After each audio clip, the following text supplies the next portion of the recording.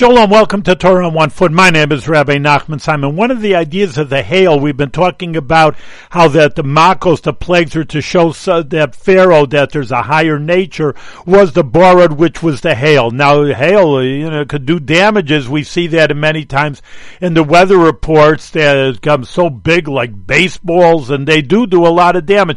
But these are special hail that they had fire inside of them. Well, how could fire exist in ice, which is hail? So that's the idea again by Pharaoh that, listen, that Hashem, again, water and fire don't go work together, but the Almighty could do anything and above nature. And that's the same idea. We could take a lesson like a Jewish person. Yes, we are normal people, so to speak. We eat, drink, go to business, etc.